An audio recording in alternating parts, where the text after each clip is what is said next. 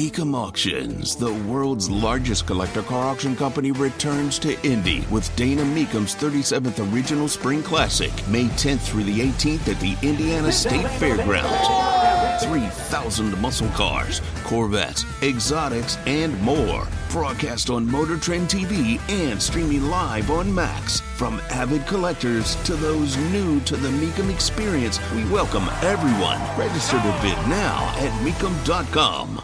The popcorn moment. Let's do the thing.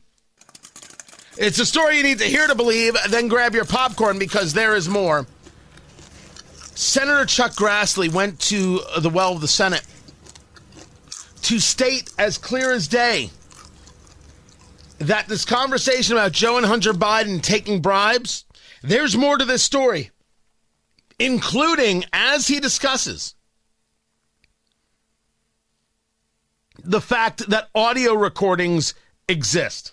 On a previous time on this Senate floor, I think I told my fellow senators that what's so unusual about an unclassified document being given to the public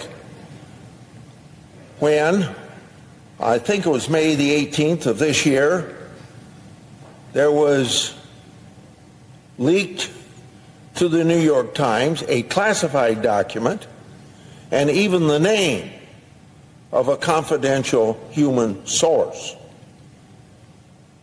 So we're kind of in a strange situation here. Classified document can be leaked to the New York Times, but a non-classified document can't be made public to 300 million Americans if they're interested in reading it.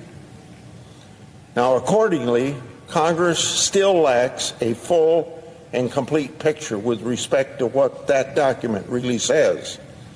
That's why it's important that the document be made public without unnecessary redactions for the American people to see.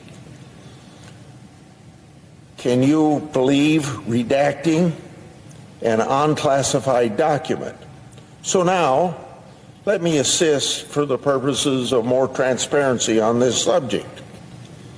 The 1023 produced to the House committees redacted reference that the foreign national who allegedly bribed Joe and Hunter Biden allegedly has audio recordings of his conversation with them. 17 such recordings. According to the 1023, the foreign national possesses 15 audio recordings of phone calls between him and Hunter Biden. According to the 1023, the foreign national possesses 2 audio recordings of phone calls between him and then Vice President Joe Biden. Now, the 1023 is the form the FBI used when it conducted the investigation or conducted the interview with the paid informant, someone who's made over $200,000 with the FBI over the last decade. Alleges that, yes, this Burisma executive gave $5 million to Joe Biden, $5 million to Hunter Biden for policy decisions, including firing of a prosecutor that Joe Biden did publicly brag about. Did it happen? That's what an investigation is for. Does this guy have these recordings? That's what an investigation is for. But that's what was on the 1023? That's what was on this form? The form that Christopher Wray did not want to give to Congress, refused to give to Congress, said he would only give to Congress redacted, and it took the threat of a subpoena, of being held in contempt, I should say, in order to get that document shown to the members of the House Oversight Committee.